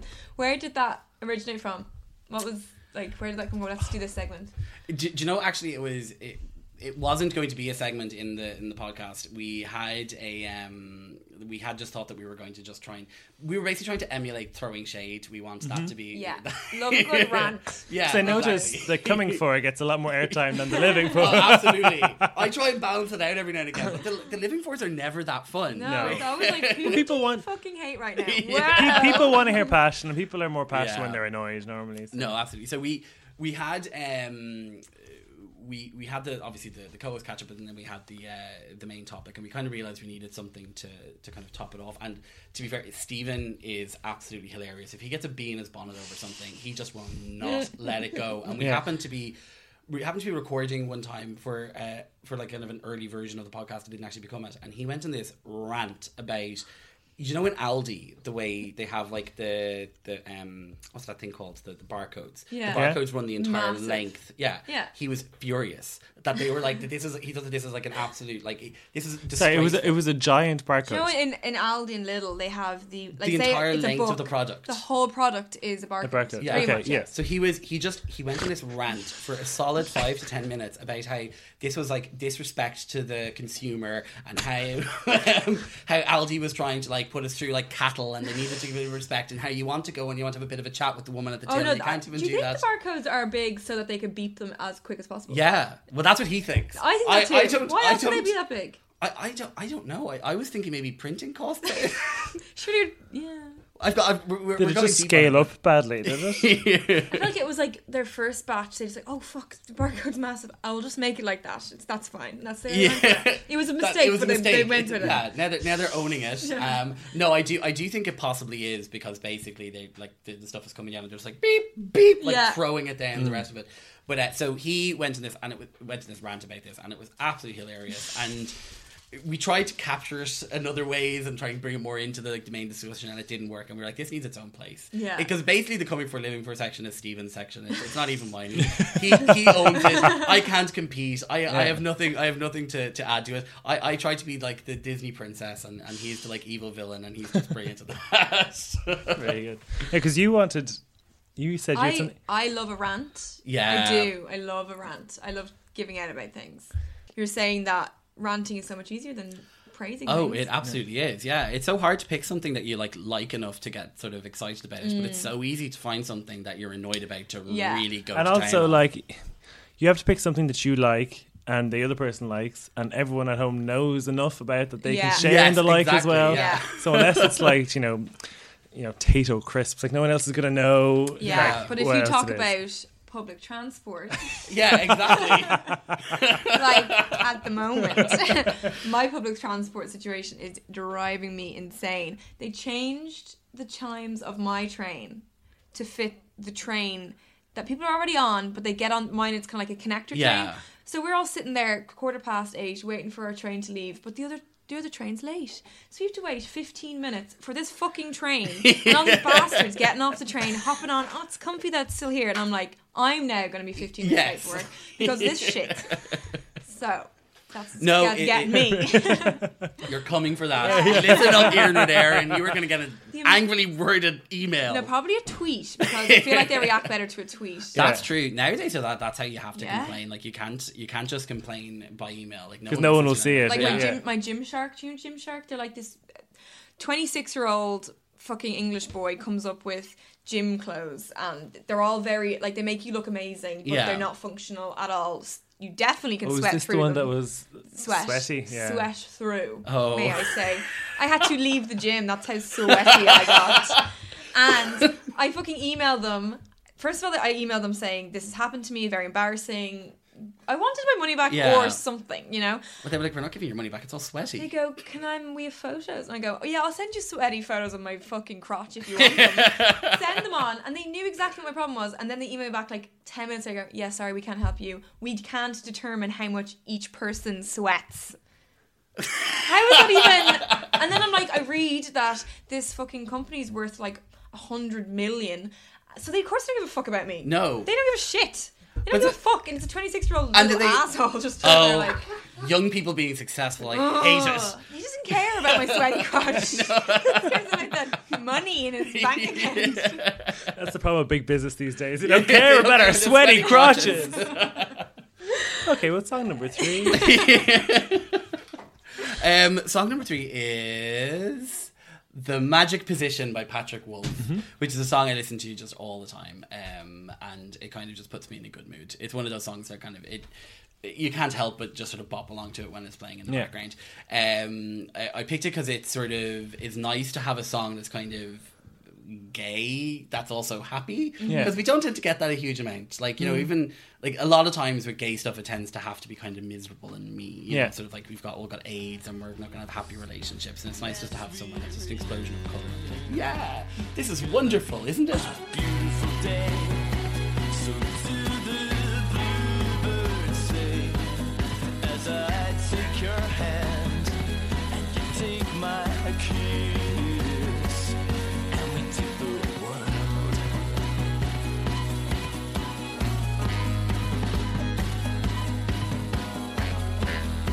So you spoke there about gay themes in music. I think it is getting better, though. I think they are getting more of it. Yeah. But I remember hearing, like, a sort of reading a piece on Sam Smith, that last album he had out, and how he didn't want to use gender-specific pronouns and stuff like that. Yeah. What would you think about that? What do you think about, you know, them watering it down for? I don't know. Like, there's part of me that does kind of like in all situations you kind of need the. What's that thing called that swings back and forth? Pendulum? Pendulum. The pendulum probably does need to go too far the other way and come back to meet in the middle. So we've had like a very, you know, it was very, very, very taboo to be openly gay within sort of music or movies for generations, since movies and music began. And I do think it would be good to kind of see it go like that little bit further, more obviously the other way. And then it can come back to the middle and we can start thinking about, well, maybe like all songs should be gender neutral. But that's kind of boring. I don't know. Actually, no, I'm coming out. I've taken that back. I'm taking it back. But no, I think Fuck the pendulum. But I think that if you're producing something authentic and it's about something or someone, a story, then it needs to be expressed about the person that it's about. Like, you know, I don't know. I think it's nice, and it's also nice as a gay person to hear a man sing a song about being in love with a man, or hear a woman sing a song about being in love with a woman, and kind of feeling that little kind of moment of like, yeah, this is me and my life, and not that you're excluded from. Well, I suppose this is it. If I say to people who think that they don't like it, it's like, well, we don't feel excluded from when Mariah Carey sings "All I Need for Christmas Is You." We know she's singing about a man, and we're okay with that, and we don't feel excluded from that. But then, you know, on the other side, you don't have to feel excluded from the songs where men about you're singing about men. Yeah, exactly. And I was also wondering as well, like, what do you think it is about the gay culture and music? Like, it's such a strong bond. Like, I always think the projectile of particularly female singers is like, you know, underground, and then they blow up and they have peak height and everyone loves them. Yeah. And then they just have a gay following then after as they mature into their career. Like, I'm wondering what do you think is the relationship there? I think that gay men really relate to strong, powerful women, because I think it's kind of almost. It's about that person who sort of has fought to be themselves and fought through the crowd of people trying to change who they are. So I mean, like we like someone who's a bit flawed, because it's sort of, I suppose, I think they're relatable. You know, and I think that is something that people really warm to, and yeah, it's about kind of fighting through. It's about someone who's kind of fought through some adversity or fought through a situation where maybe they weren't sort of allowed to be themselves, to say, no, I'm standing up, this is who I am, and that's just going to be it. And then I think that's kind of what the gay audience relates to. I do think there's a slightly negative side to it as well, and that we do kind of then tend to like idolize people who are maybe expressing kind of actions where they might need more sort of help, rather than sort of a load of people standing around going yeah. But I mean, like I absolutely adore Carrie Katona. I think she's amazing.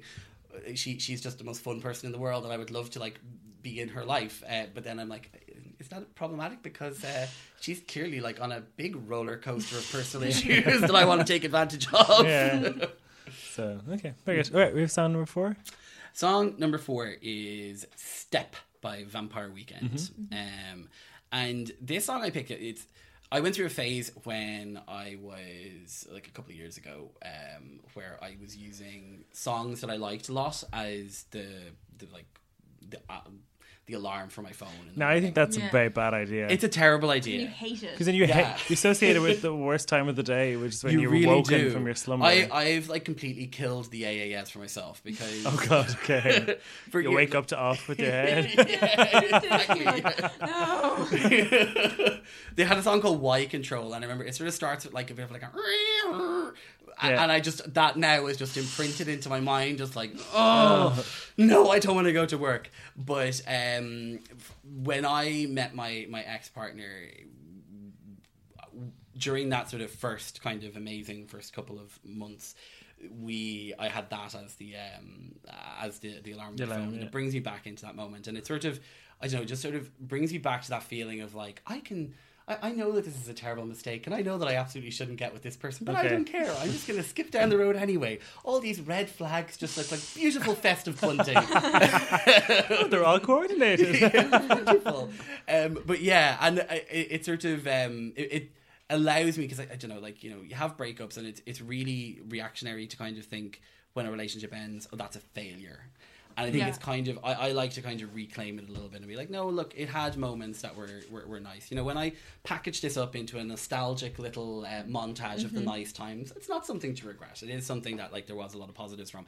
But so this song in particular just brings me back into that moment, that kind of feeling of like, yeah, no, that was a nice time. And now that it's over, and that was for the best.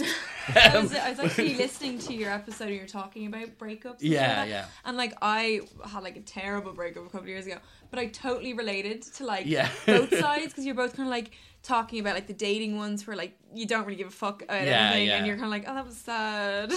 No, but that's exactly it, because at the moment, like, I'm like, I've turned sort of desperate now, and I'm like, I've got to find a man because I'm like 40 in 4 years, and God help me if I'm single by then. But so like I'm texting this guy who's really boring, and I've kind of just decided, right, okay, I guess this is it. Oh no, don't worth it. Don't do But so yeah, it. now I'm in that thing where I'm But- kind of going, I'm gonna have to like have one of those like mini little breakups where I'm just like, But they're really exciting though. I don't. The mini oh. breakups. The mini breakups. where are you get to kinda like, break someone's heart. No, I don't mean it like that. I don't mean it like it's someone that like is in love with you, like that. Just I hope you are going to break up, because otherwise, if you like we contact you in a year and in the episode you're like, I'm going to break up with this guy and now I'm together with I him, haven't that'd be named very him, it's awkward. fine. Yeah, I could be that's talking true. to any number Okay. of people. We just won't say when That's this was true. recorded. But I think it's funny when you are like, for instance, if you're in that type of relationship, I always find like when you come out of it, you could listen to a song when you're happy and it means Oh yeah, 100 completely. different things. You're like, oh my god, this is a beautiful song. I'm so happy in it. And then you listen to it when you're heartbroken. You're like, this is the saddest song I've ever listened to. And you're like, how? Like you could cry at a happy song. And Oh, you're completely, like, yeah. I don't have this anymore. My world is black. I'll never experience these feelings yeah, anymore. exactly. Which I think is amazing, because like you can, the songs I can listen to that, like you're saying, bring Yeah. you right back to a certain point in your life. And you're like, some songs I can't even listen to because they bring me Yeah. back Oh down. no, I'm like, absolutely. wow, I can't Too go too down. much. This is too real. So I haven't dealt with that 4 years of my life yet. I'll deal with that when I'm older. That's it. Yeah, you'll get to your late 30s, and then like me, you'll be like, let's all like go back and listen to Vampire Weekend.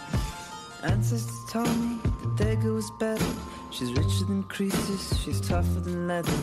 I just ignored all the tales of a past life. Stale conversation deserves but a bread knife. And punks who would laugh when they saw us together. Well, they didn't know how to dress for the weather. I could still see them there huddled on Astor. I heard you say you were over at Brighton Pride. I was. How's yeah. that? I have a friend living over there, and I always see he's always exalting Oh my how great it God. is. Yeah, I absolutely loved it. I have to say, Britney Spears, little dead behind the eyes when she was performing. But I mean, that's what you know. You're going to get. No, that, don't exactly. you? Yeah. No, she's a Stepford wife version of herself now. Like that's just how she Miming performs. queen. Yeah, but it was amazing. It's like the whole city just comes just to a stop for Pride, and it's like hundreds of thousands of people are just pouring into it. And Brighton, have you been to Brighton? Yeah. Brighton just regularly is pretty gay. I mean, this takes it to like a whole new level. No, But the actual festival, we were having a conversation about this when we were over there, about whether it kind of loses some of the pride, like whether having it turning into kind of like a music festival almost. Because who else was playing? It was like Jess Glynn and Nile Rodgers, and then like Ella Eyre. Nile Rodgers will just appear. He's like the American Yeah, version he's of on the Coronas. Yes, he I is. mean, more than 10 people group, and I'm And surprised he's now Rogers won't here. appear here. The three of us are here. Later on, yeah. No, we've not, Rogers. Thank you for coming. But we were talking about whether kind of that loses some of the meaning of it if it turns into a music festival. I don't know. As if it's too commercial or something like that. Yeah, not even that, but it becomes like the music festival. People are going to people are going to a music festival, a private music festival. They're not going to like walking in Pride. They're not going to. They're not thinking. They're not connecting it to the issue. Yeah. And I suppose like especially somewhere like Brighton, like it doesn't feel like there's an issue. You walk around holding hands, you getting off with people in the street, no one cares. Like it's so super cool to do that.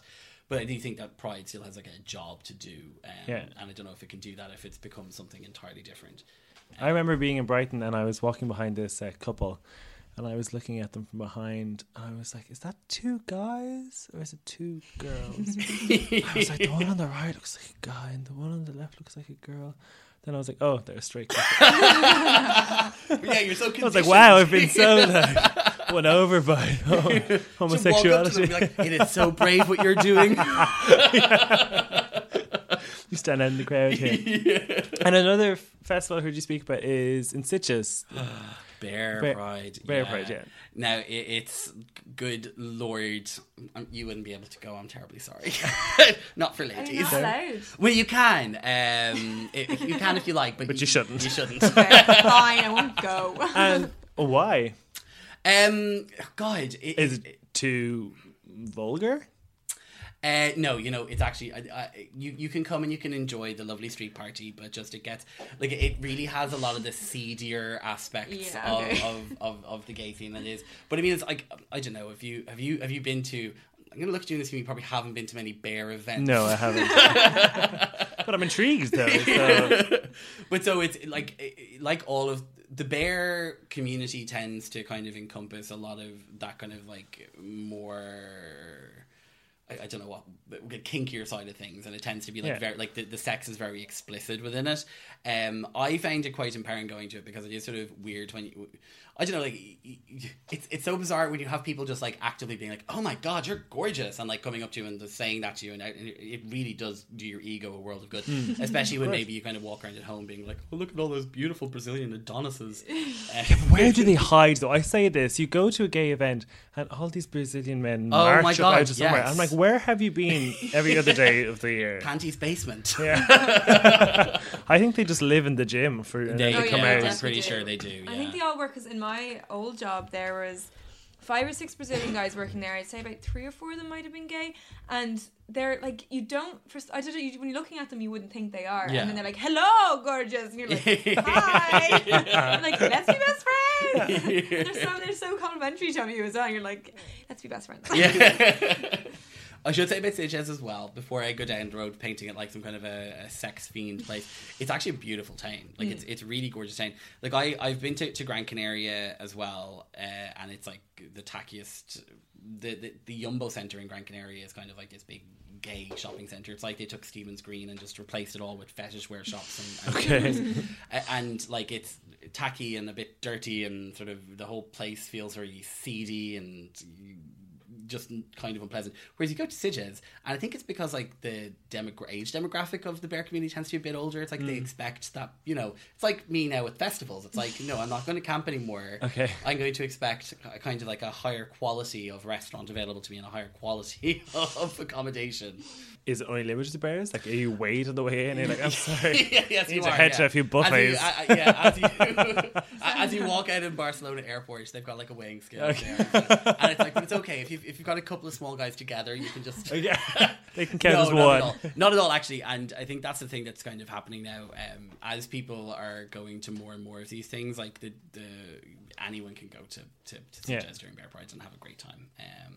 It's sort of unusual. Like I wouldn't be like the sort of mad late night clubber type, but like you've got like all that kind of stuff, and then you've got like the people who are just going for the cocktails, and the people who are going to there's a piano bar around the corner. Like it's kind of got something for everyone. And what I just really really like about it is the chilled out kind of like atmosphere there is in the place. Like there's none of that kind of there's no negativity. Everyone's just there to have a good time. You can kind of approach anyone, talk to anyone. People will come up and talk to you. It's nice. Yeah. No, it's always something in the gay community, I suppose, there's a bit of a dichotomy about how there's so much left-wing liberalism and everyone except everybody, and Yeah. then it gets onto the dating apps, and then it's like Yeah, absolutely. so harsh, and like the things that they say on their profile and stuff. So Oh, it's I always know. such a stark contrast. So at least it's good. Like I'm trying to think, is there a hetero festival for celebrating all sizes? I can't think of one. I can't really think of any either. I was like, the one over in Liston Varna, I suppose that Yeah. celebrates. I drove through Liston Varna like a month ago, and they were Kayleeing, and then I love a Kaylee. yeah, but they weren't like, I felt like it was families. I don't think it was anyone there actually looking for love. But was the festival on? Yes, the there was okay. bunting. I was down there about 3 weeks ago. I was staying in Doolin for the weekend, and we drove through I was in Liston Doolin, Varna. yeah. Isn't it a great spot? Lovely. I was driving my American cousins around. Oh. We went to see the cliffs. We went to Doolin. I had, what did I have? This episode is sponsored by Visit Claire. The wild Atlantic way. Not really. Not really. Okay, cool. We have song number 5. Song number 5 is "The Party Line" by Belle and Sebastian, and it is just like, again, it's the song that I just like the magic position with Patrick Wolf. It just puts me into a great mood, and it's a song I had actually on the first year I went to Sidge's to American Sidge's. I had a playlist made up with like a couple of songs on it, and I suppose it would be the equivalent of like the house anthems that people might expect you to be listening to when you're over there, and it just has a really good sort of set of memories for me. It kind of feels fun and like kind of boppy, and you actually feel like when you're getting ready to go out, you put it on in the background, and it's kind of like lifts the night. It almost makes a decision for you that it's going to be a good night. Jump to the beat of the party line. Jump to the beat of the party line. There is no one in here but your body, dear. Jump to the beat of the party line. Stay, you stay.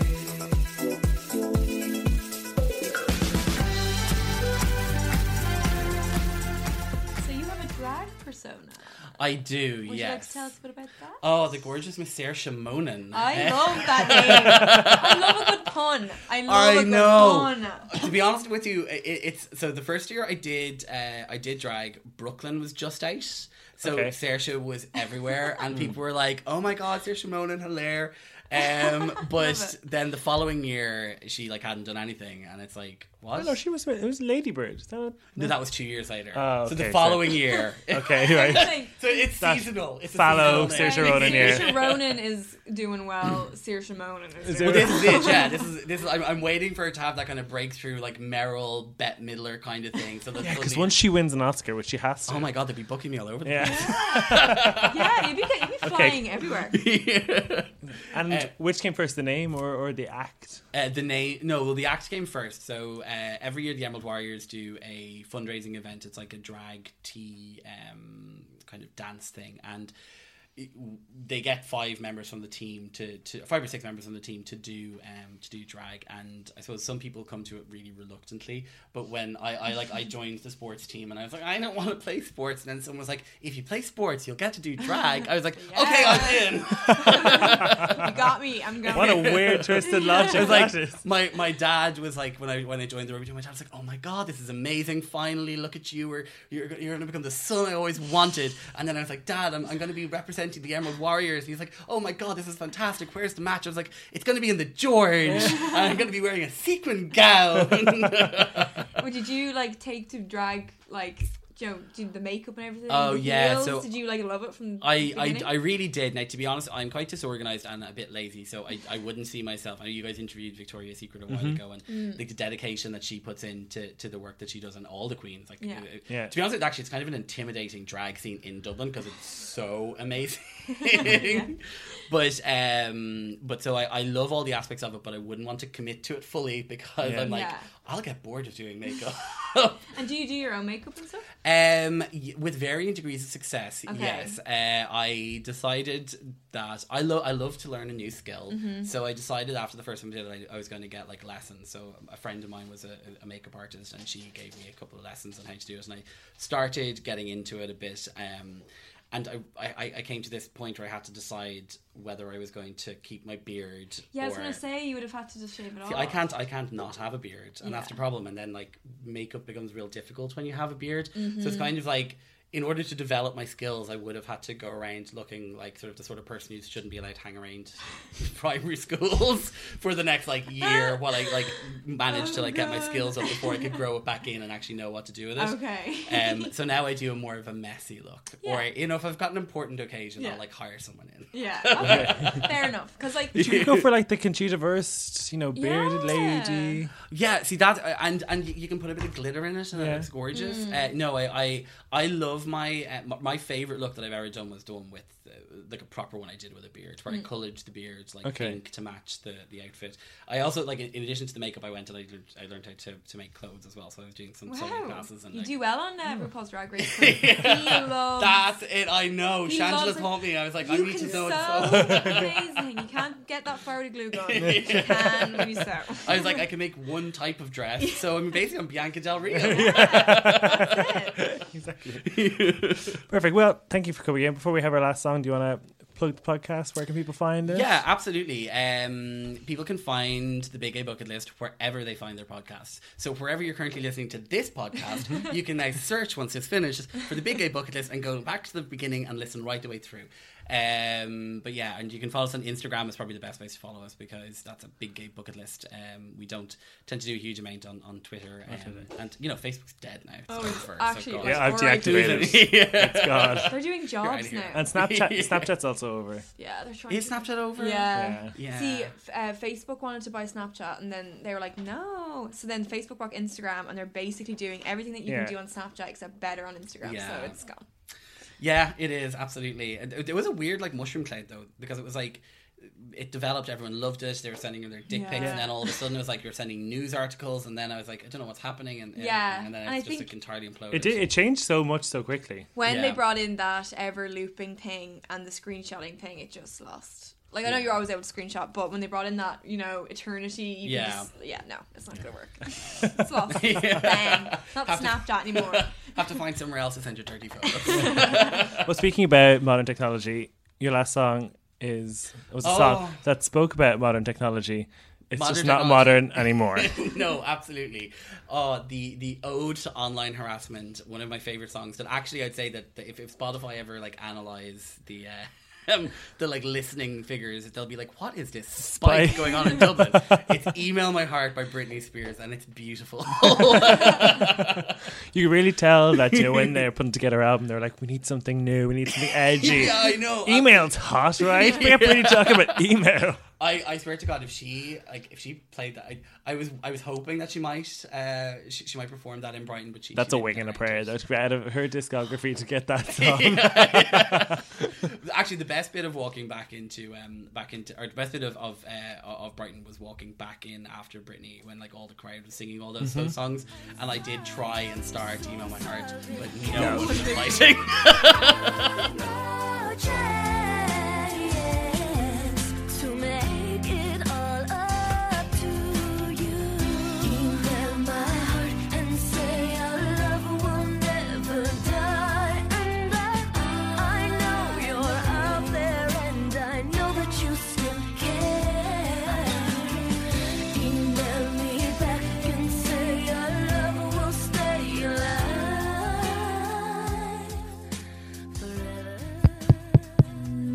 This show is part of the Head Stuff Podcast Network, a hub for the creative and the curious.